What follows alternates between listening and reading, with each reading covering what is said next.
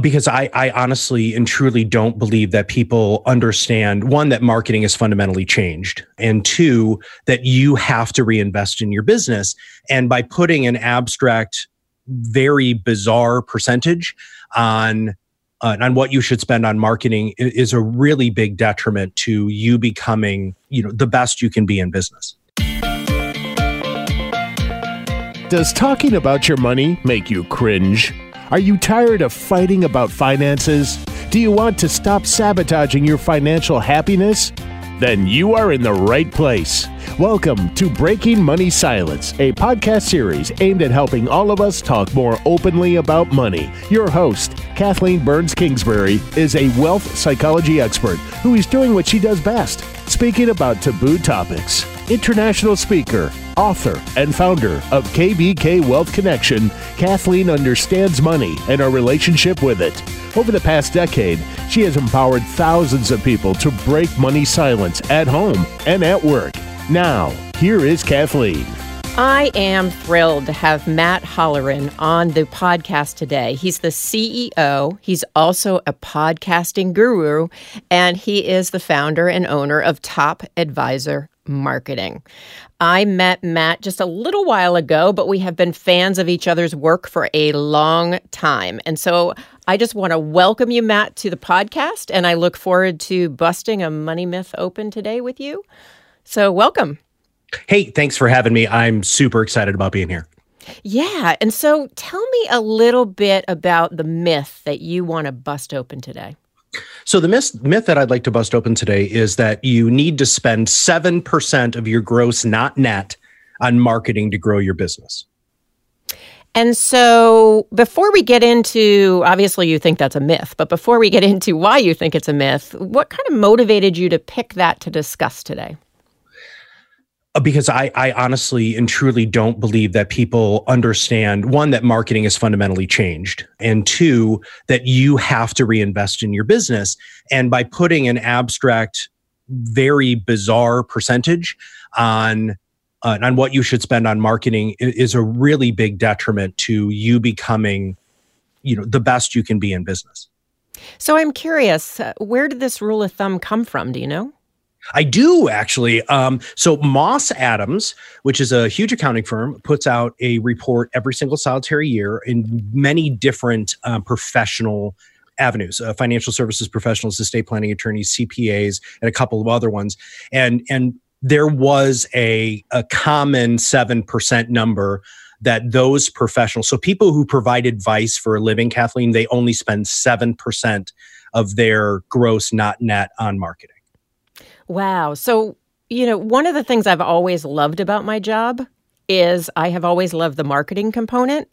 And I know for a lot of people who are speakers and writers and consultants and financial advisors and related service professionals, they tend to not like marketing at all.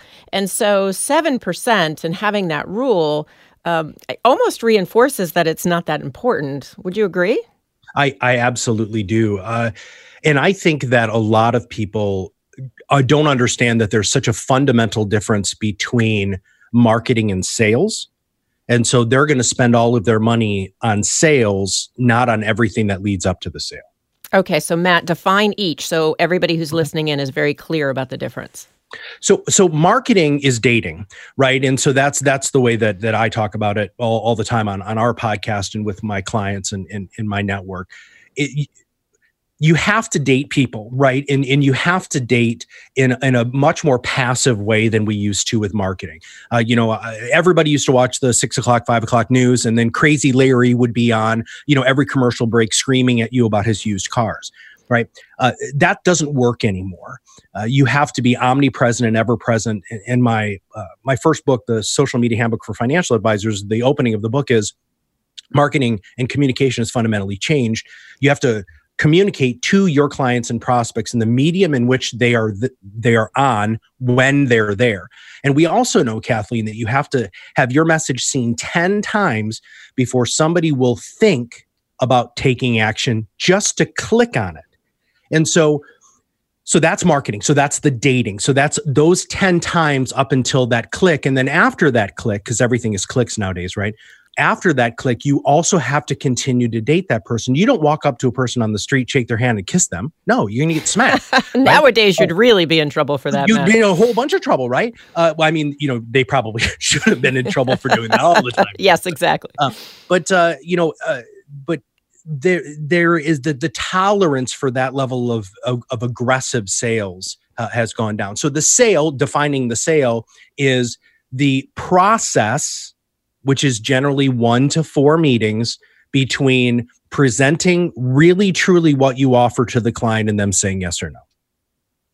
So one is the relationship sale, and that's about 4 meetings on average, right? And then the other is marketing, which is dating, which is a total side note, but I always hated dating, but I love marketing. So anyway, that's enough about me. Back to you. But so basically, 10 touches is a lot. I can remember, I don't know, was there something out there in the past that it was 6 or 7? Yeah. So 10 is a lot. And knowing that, because I have a whole social media team and, they really help me with this, to have to do it 10 times and then to be on the medium, whatever it is, at the right time when they click, that is a lot of hits and misses, potentially. Oh, yeah, you're absolutely right. It's a huge amount of hit or misses. And the other piece is, it was 7, right? So it was probably about 24 months ago. Social media consulting firms, like huge ones like HubSpot and Hootsuite and Sprout Social and the Social Media Examiner, that's where they came out. And then when they updated it, they weren't prepared for it to go up by 3. They're like, but the problem, Kathleen, is noise. Yeah, a lot of noise. Right? Yeah. A lot of noise. So how much should people invest in marketing? And, full disclaimer, you were in marketing, Sure. But you have the expertise to know what it takes. And just so people know who are listening in, Matt also works with other business owners. So this isn't just about financial advising companies. This is about different types of businesses. So in your opinion, what's the magic number, or even is there a magic number? Boy, I really wish I could tell you there was a magic number. I think there's a magic range. All right. So I recently met with a company in Minnesota, huge, complete financial services. So they do estate planning stuff. They do CPA work, and they do financial advice and insurance. So they do all 4. They spend 35% of their gross, not net, on marketing. Wow. Now, they have also grown by 1 satellite location every 6 months for the past 3 years. So they realize that they're going to put in a lot of effort on the front end, and they're not going to be as profitable. They're not going to be taking as many profits as owners because they're reinvesting in the business.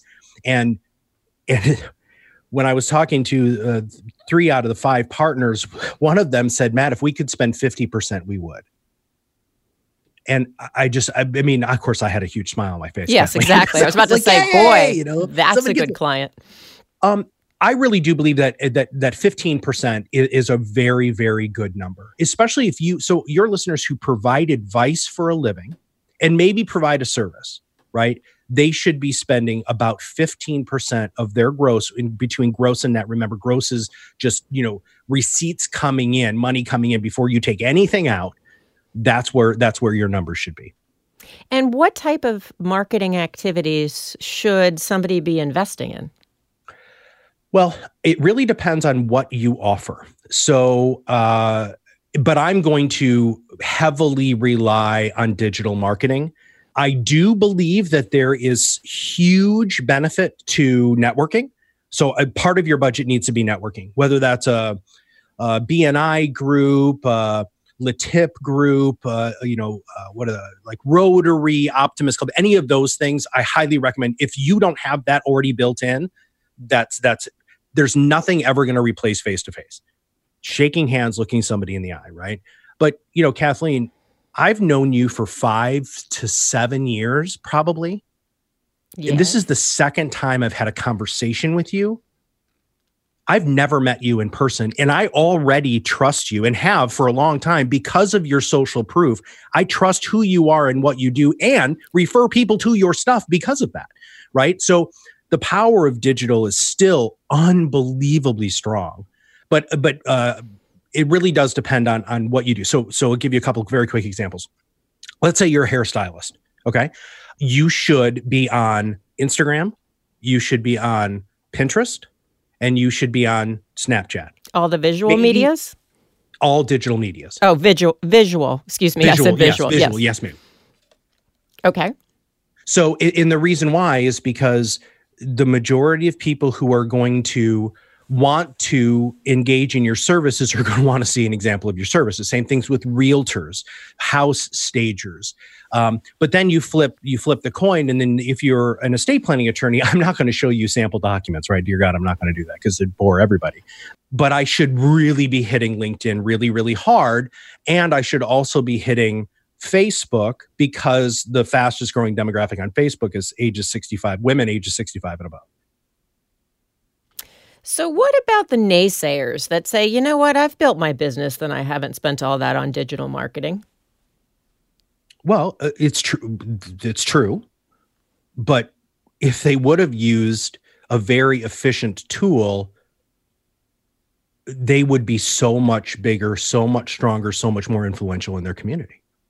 I actually had a girlfriend say to me last week, and she's in a very similar profession as myself. She said that she thought social media was a fad. And then she started laughing. She goes, so I'm 5 years behind because I was waiting for it to just go away.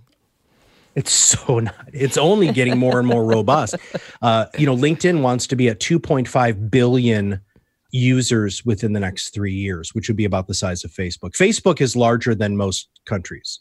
Which is scary, and a whole nother podcast we should do about Facebook and my feelings about Facebook. As my social media team knows, I am there. I'm more on Instagram, and I'm on Facebook personally because my nieces and nephews won't talk to me any other way. So that's right. You get to talk about reaching a demographic, right? They're millennials.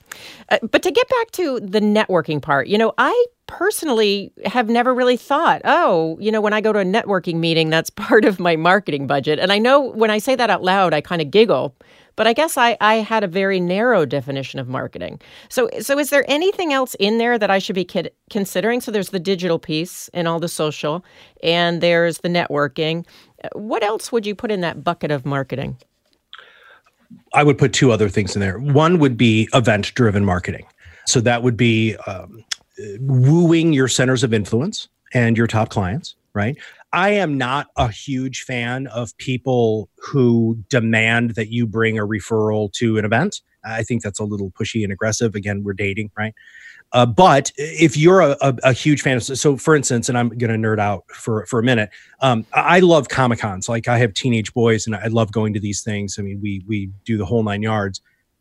I have talked about networking at those events because we're a tribe, right? So Kathleen, that's the whole goal. That's where marketing has moved to.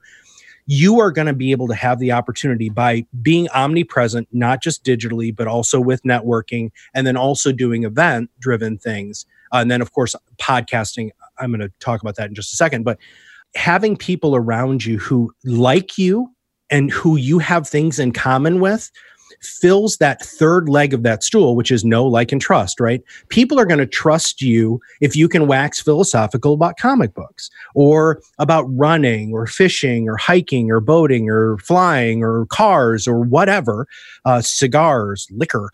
People want to hang out with people who, and they don't want to just have a cursory conversation. They want to go deep. So that's interesting. I mean, first of all, my nephew is a big Comic-Con, one of my nephews. So I'll have to let you know who he's dressed as and the next time you guys are at an event. And his wife is also into it as well. So I am 1 degree of separation from that tribe. There you go. And also, I think one of the things as a business owner that I sit here and I hear you and I'm like, yes, Matt, I totally agree with everything you're saying. And then I get back to my office. I happen to be fortunate that I have a great virtual team. Some people are by themselves. Some people have bigger teams. But then you get overwhelmed and it's like, there's so much I could do. And by the way, I also have to do sales and I have to make sure that I have revenue coming in. And do you have any thoughts about how people can balance that? Well, I was a business coach and consultant for a really long time until I started up this new marketing company.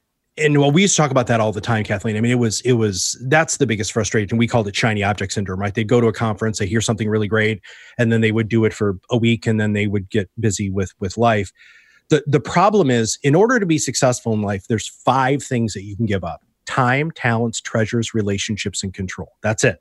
So no matter what you want, if you want to make $1 million in your business, you have to be willing to give up one, if not multiple of those 5 things. And what I've found is the biggest things that people are afraid to give up is money and control. Okay. So when you get back to your office and you have to deal with all of the stuff that you have to deal with, the best advice that I can give is you have to make a task list, like you do it for about 2 weeks, what you do every single solitary day. And then you need to value your time more effectively. Like Kathleen, let's say you're worth $300 an hour, $500 an hour.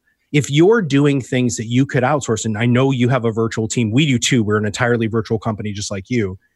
I outsource that stuff to people who I still, by the way, pay very, very well, but who are a fraction of the cost of my time because that's what I've hired them for. So there's that whole control and money aspect.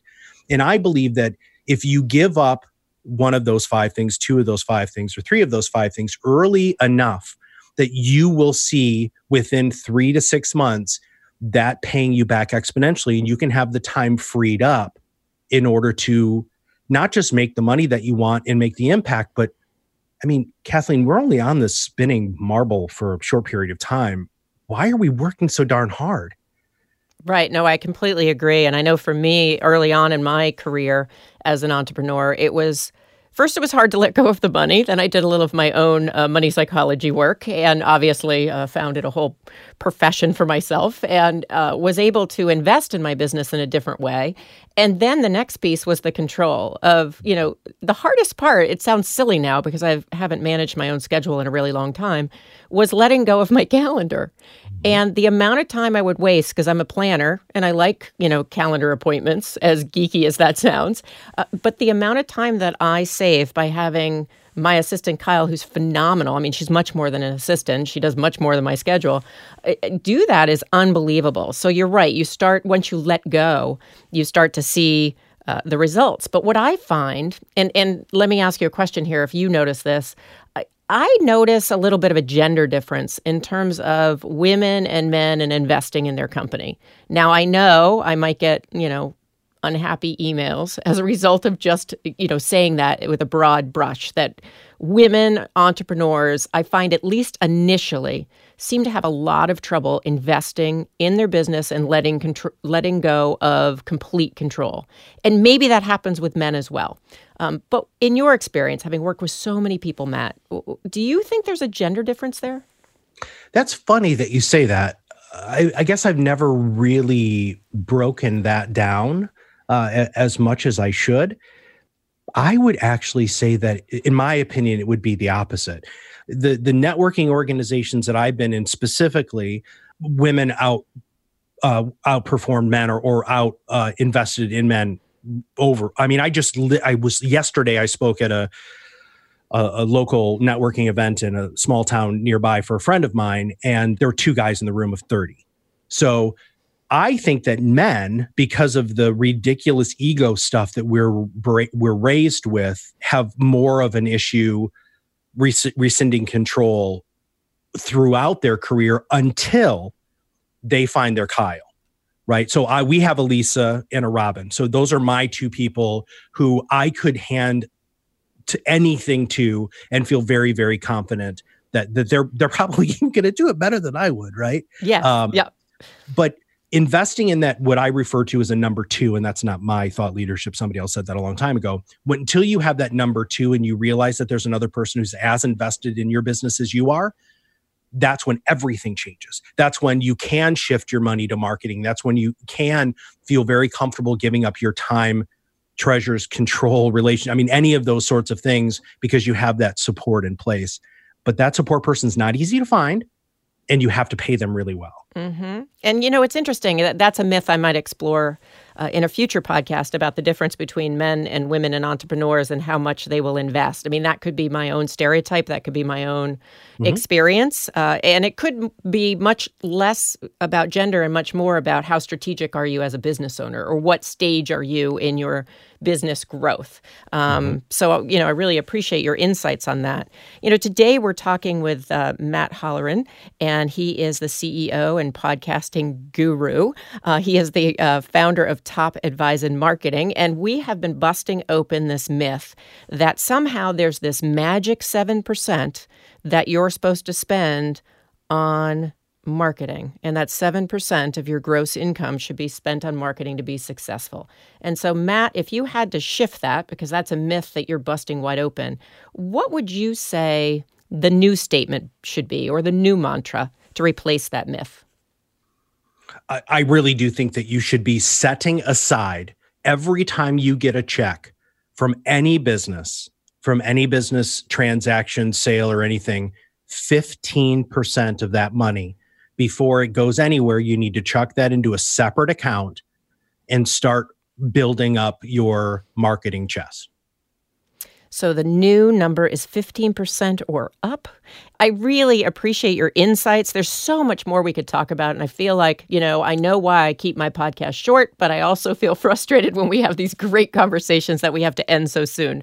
But I want people to know two things. Matt and I are going to continue chatting, so there may be more in the future that you can listen into. And number two, I want Matt to say a little bit about your company, how people can find out more about you, and if you have anything new and interesting that our listeners might be curious to know about.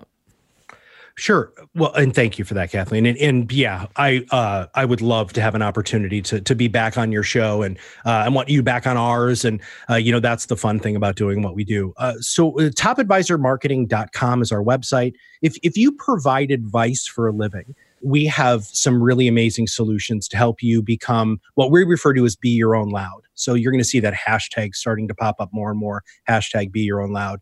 You have to be able to rise above the noise of the larger organizations that are within your space. So whether that's, you're an independent financial advisor and there's a huge Ed Jones contingency or an Ameriprise contingency, or you're an estate planning attorney and there's a juggernaut law firm, we help our clients be their own loud. Rise above the noise, control the message, and build relationships in a passive way. That's a great way to build trust, which is through our podcasting and our social media program. So topadvisormarketing.com. I would love for people to go ahead and reach out there, or you can just email me directly at matt@topadvisorm.com. I'm one of those weird CEOs that still reads every single solitary email that comes in. I'm very disciplined about my email, but I love to hear from people and would love to have an opportunity to help any of your listeners. Awesome. Well, I have enjoyed our conversation, and I always learn something, and so I know our listeners did as well. So thank you so much, Matt, for breaking money silence with me today. Thank you for having me, Kathleen. Thank you for listening to Breaking Money Silence, hosted by Kathleen Burns Kingsbury, a wealth psychology expert, author, and founder of KBK Wealth Connection. If you like what you heard today, be sure to subscribe on iTunes or your favorite podcast app and leave a review. Also, share this episode with your friends and family. It is a great way to get the conversation started. For more money talk tips and information, or to hire Kathleen to speak at your next event, go to www.breakingmoneysilence.com.